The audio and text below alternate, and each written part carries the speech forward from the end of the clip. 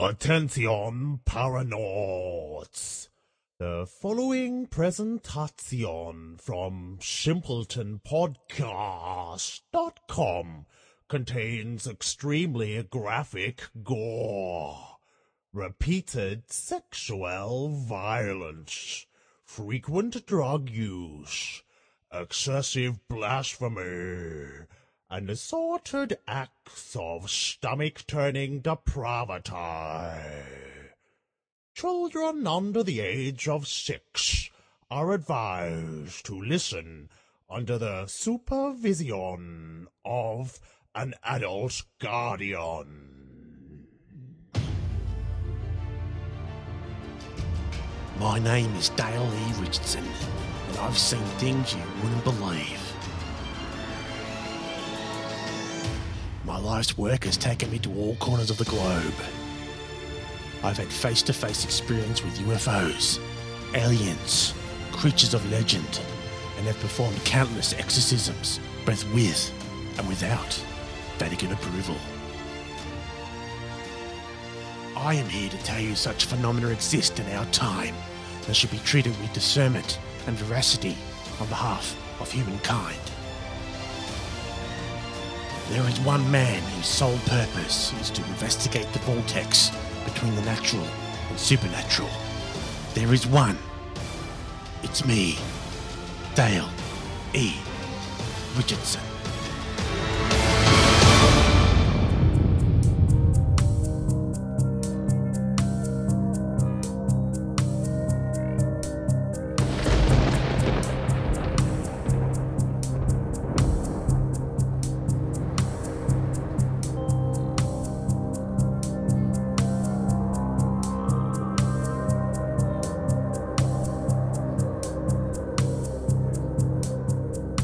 Who was the Butcher of Barnawatha? Who was he? Who was he? Who was this monster?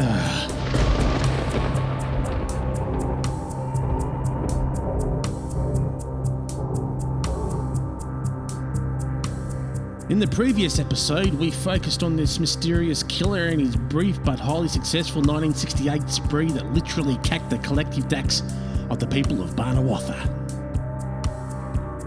Now, in the 6th and final part of this series, I'm returning to the town to conduct a fresh investigation into the case, long since cold.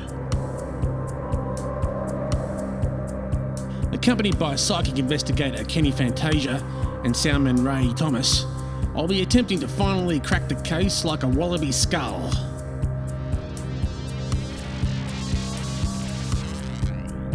Upon our arrival into the town, which has changed little in the interim, the three of us checked into the Barnawatha Hotel, myself in the presidential suite, and the other two in a twin-share room after Kenny insisted that he and Ray forgo single rooms to reduce the overall cost of our stay.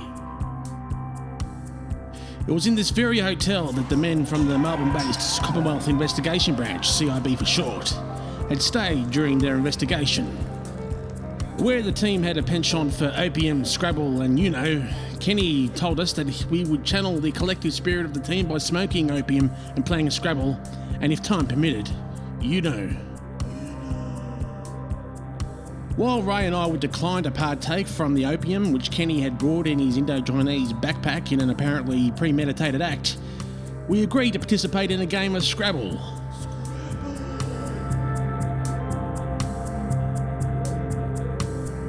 The following is an actual recording from the end of the game. That's not a proper word, Ray. Progn is an alphagram for the word prong, so it doesn't actually count. You can't blame a guy for bluffing, Dale. Legitimate tactic. I think it's time to balance the rack. Your turn, Kenny. By the way, did any of the men from the CIB actually stay in this room? Or in our room, for that matter? I feel their presence, even though it was so long ago. I feel them. I feel them. Okay. It's your turn, Kenny. Yes, it's my turn.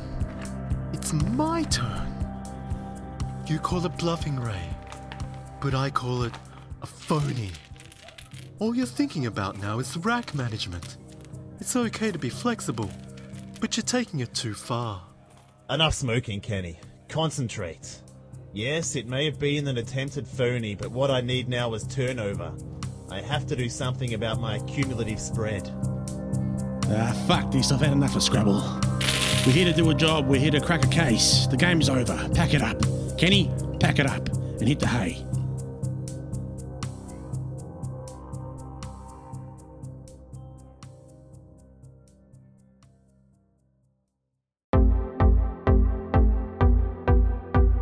Our first port of call the following morning was Indigo Creek Road, several streets away from the hotel. It was here that 85-year-old Hans Barton, the first victim of the butcher of Barnawatha, was murdered on the side of the road, only metres from his home, back in '68. The scene of the murder looks much the same today as it did back then, with the exception of a handful of brothels and lingerie boutiques that have sprung up along the road. Well rested after a splendid breakfast in the hotel's ground floor restaurant, we showed up the scene of the crime, ready to officially kick off our investigation. Here we are, gentlemen. This is where the killing spree started, where Hans Barton began his brief reign as the world's most stabbed man. Ray, I suggest we remain silent now and allow Kenny to do his thing. Yeah, copy that, mate. Time to let him do his thing. Just kick back. Let him do it. Just let him do his thing. Yes. Time to let him do his thing. Ray and I stood back as Kenny, in a deep state of psychic connectedness, paced around the former crime scene, sometimes looking off into the distance, and on one occasion into the heavens above. Then he stopped, dropped his dax, and looked me straight in the eye. Something terrible happened here. It happened here. And it was terrible. Alright, what can you tell us about the killer? Can you visualize an image of the killer? Where did he come from? Which way did he go? Terrible. Terrible. Terrible. Terrible.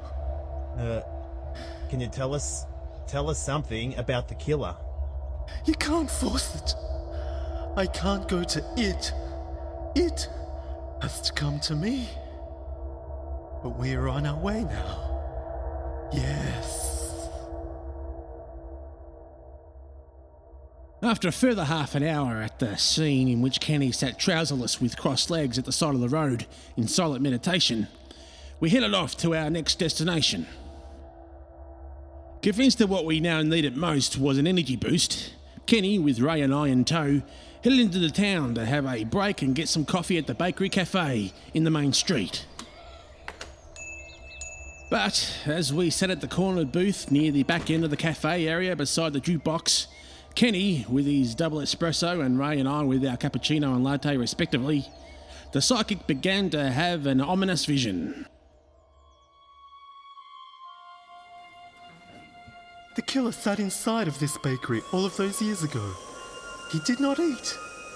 He sat at a table and drank coffee on a semi-regular basis, just as we are sitting at a table and drinking within the premises.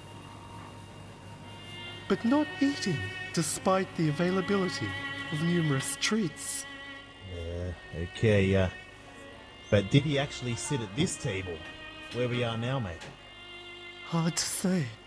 The layout of the premises was not as eclectic, meaning not only the layout, but actual furniture has been updated. But he came here and he drank a lot of coffee. Is there anything else you can say now? Something that might help us find out who he was? Coffee. He drank a lot of coffee. And he did it right here.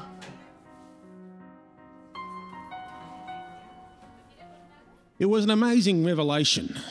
Although the bakery was less than a decade old and the premises had been a laundromat during the time of the butcher of Barnawatha, information that had apparently eluded Kenny, We were now knee-deep in our investigation. Had the killer brought a portable table into the laundromat and sipped coffee while waiting for his laundry? Did he bring an espresso machine? Did he favour cafe lattes, cappuccinos, or the simple short black? If so, were the police ever made aware of this? At any rate, it was time to head off to Indigo Creek Park, where 81-year-old Thorburn Thompson had his life brutally taken from him before it had even barely started. The murder site was just off High Street, only a relatively short walk from the bakery. It was late morning when we arrived at the precise location of the slaying. Scene of the murder is pretty much where we're standing now, gentlemen. The park was not so open back then. There was a lot more shrubbery to our left. The twin girls, the only people known to have seen the killer in the act, approached from the north, just over there, and fled in a northwesterly direction to the footbridge, just over there. Kenny, it's time for you to shine.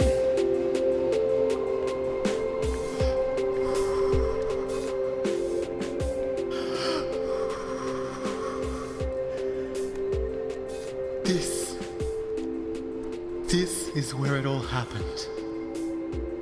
I have a terrible feeling that this is precisely where it all happened. But I think Dale's already said that. A young life cut short. A silhouette was interrupted in the act of murder.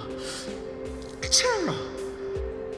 He was seen by 1 + 1. They ran in this direction and sought refuge. He could have killed them too, but he chose not to. His work on that fateful night was not yet done.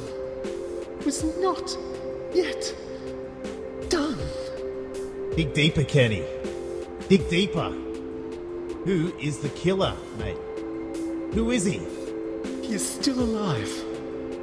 The butcher is still alive. If not in person, then in spirit. He was from within, not without. And even if he was from without, he would still be from within. Dale, can you follow what he's saying here? We are close, gentlemen. Perhaps too close for comfort. We must proceed with caution.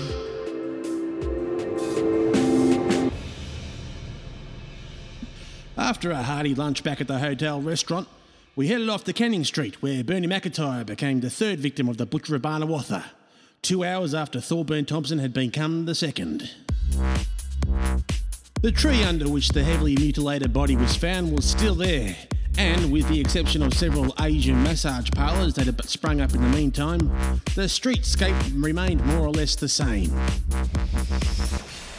Ray and I stood under the tree as Kenny paced around the immediate area, his eyes darting around as if he wasn't sure we were alone. Then, with the sun no longer at its highest point, he stopped at a right angle directly in front of us, his gaze fixed upon the patch of ground right in front of his feet. And once again, he dropped his dax. What's he doing? What's he doing now? He's like a statue. I think he's on the verge of something big. Kenny, can you hear me? Kenny! He's like a statue. Kenny didn't move a muscle for the better part of a long time. When he finally did, he faced us and announced he was ready to leave. As we headed off to the fourth and final murder site in Lansdowne Street, several hundred metres to the northwest, the medium filled us in on what had happened. I was under spiritual attack from a sinister presence. Was it the butcher of Barnawatha? I'm not sure. But I couldn't move. I had to use every ounce of my positive energy to throw back the attack. It was still early afternoon when we took up position in front of the house where 94-year-old Brendan Thompson was enthusiastically slastoculated within an inch of his own demise and beyond. Now, there was little of anything to show that the quiet country street had been the scene of such mayhem. The building still stood but was no longer a private residence. These days it operated as an Asian sauna.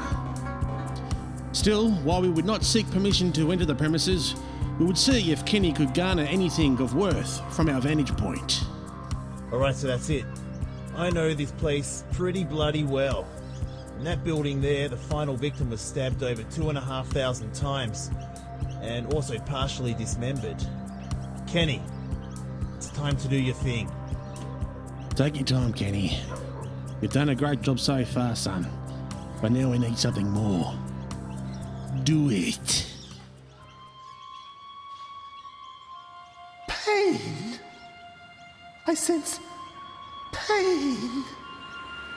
This was a house of pain! So much pain! So much pain! He entered the house with clear intent and left it with his dire intent diabolically fulfilled. Ah.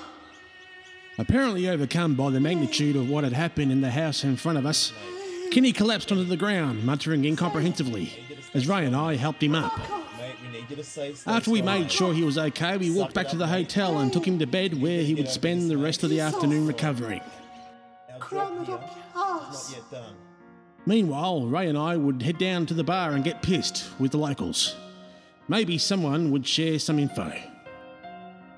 It turned out the barman had something to share. Get you big city fairies another round of piss? Nah, mate, not yet. What can you tell us about the Gutfest back in '68, Cobber? Which aspect of it? Fill us in on anything you think may be useful. You know why we're up here. I was only a young kid at the time, so I don't have much first-hand recollection of the whole thing.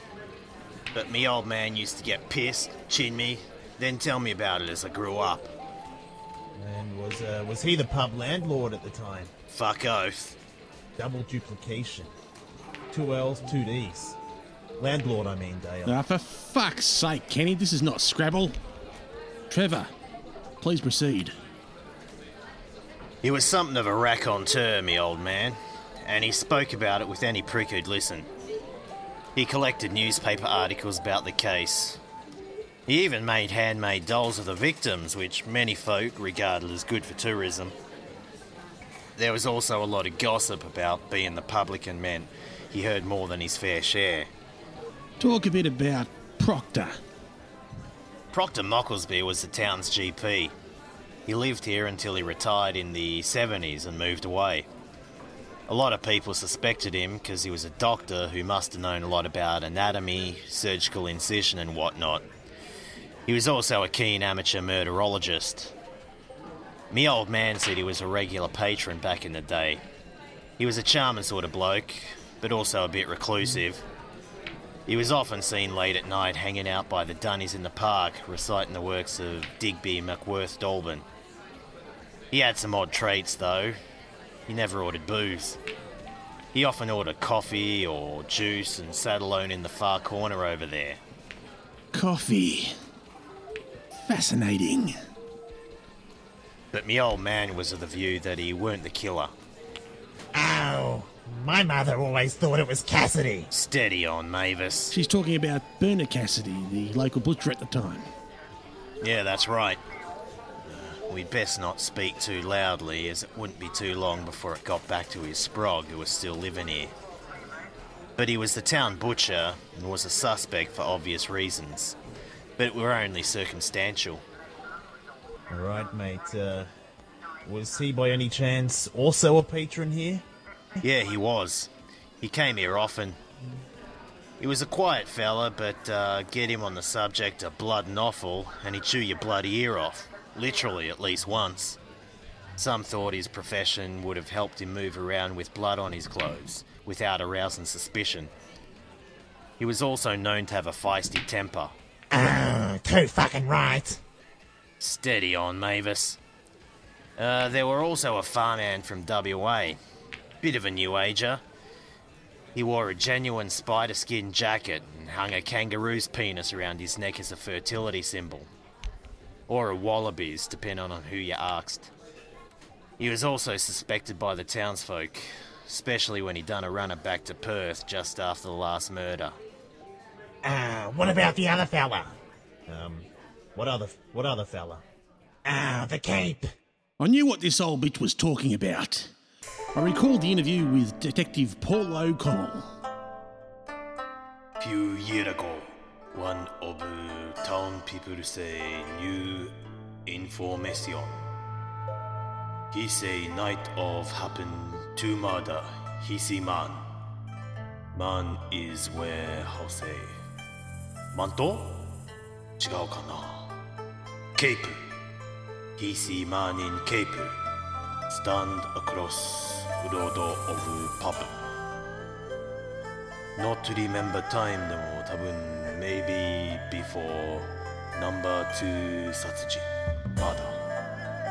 If really see, maybe had seen killer before McIntyre-san leave pub.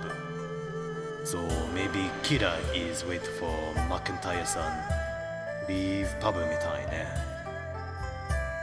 So why does old Willie-san wait many years before tell information? Then he will interview police and journalist. But nothing. 終わり。 Trevor, tell us about old Willie.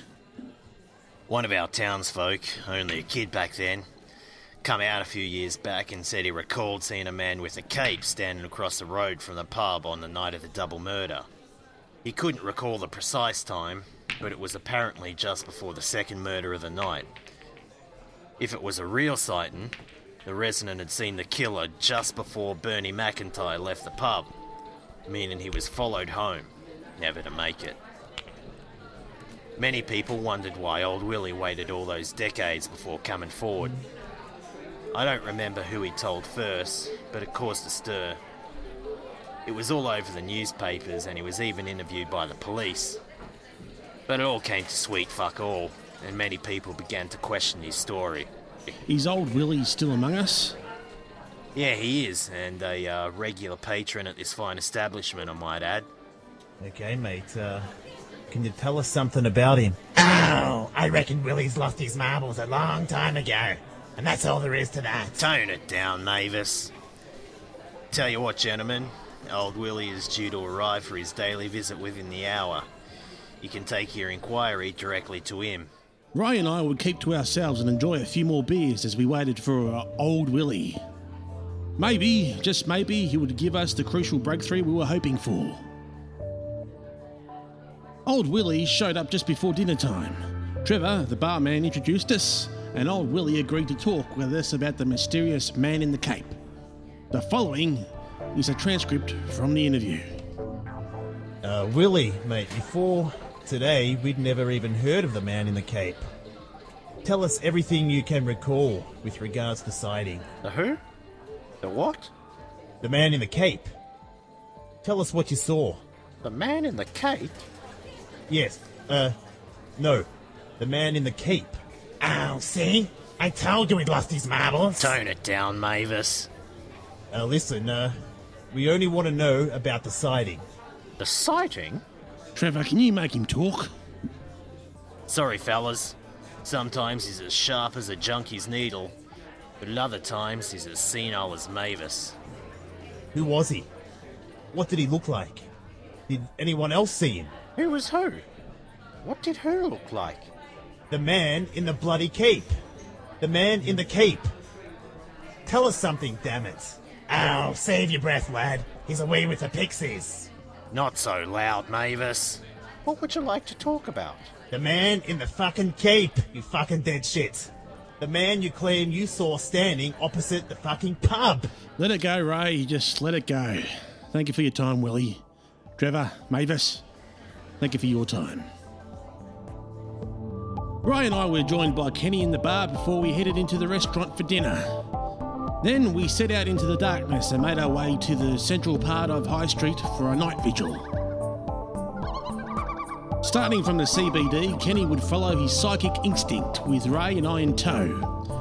Like a spiritual magnet, we would be taken to any place in town that might offer us a clue about the identity of the killer.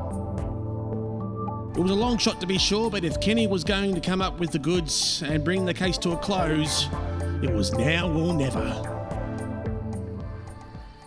wish to join hands now and form a circle of trust and strength and love. Give me your hand, Ray. I want your hand. Yours too, Dale. There are only 3 of us here, Kenny. Don't you mean a Fuck triangle? up, Ray. Just be quiet. Let him do his thing. I ask the Goddess of Light to protect us from the Dark One. Guide us to where we can shed light on his identity, O Princess of the Bronze Age. Guide us tonight. Gentlemen, we can now let go in the physical, for we are now as one in the metaphysical. Release thy grip. Good. All done. Kenny, it's time to wrap this thing up. My children, I wish to head east. Ray, I want you to take my hand again as we move east. Pardon? Why? Just fucking do it, Ray. We have to trust Kenny. Okay. I'll take his hand. Kenny and Ray headed east, hand in hand in the direction of Lansdale Street, in the direction of the public toilets, my good self to their rear. But then, after crossing the Barnawatha Chilton Road, it happened. Kenny paused and released his grip on Ray. He then took a step forward and looked around. Then, without warning, he turned around and jobbed Ray squarely on the nose before running off into the night, like a mad prick. Run for your lives! Run for your lives, you stupid bastards! After helping Ray back to his feet, I took him back to the hotel and patched him up. We stayed one more night before packing our bags the following morning and heading off.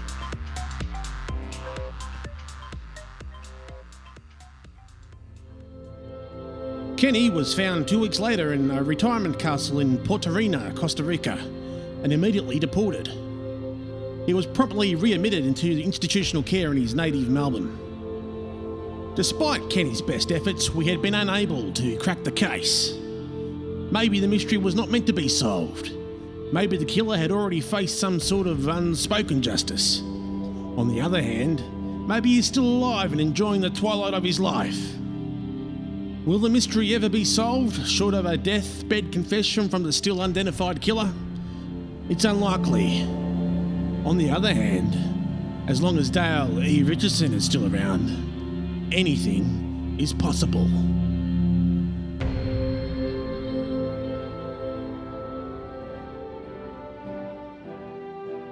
Should one suffer the grave misfortune of finding oneself on expedition in the Antipodes with a group of rank amateurs besieged by dark forces that they barely comprehend, there is but one honourable path forward. With all the spunk one can muster, summon the King's own 33rd Mounted Grenadiers Regiment. Promptly dispose of any Frenchies or Spaniards in the immediate vicinity. Burn the villages. Burn the cities. Burn it all. Should one fail to burn it all, promptly proceed to Plan B.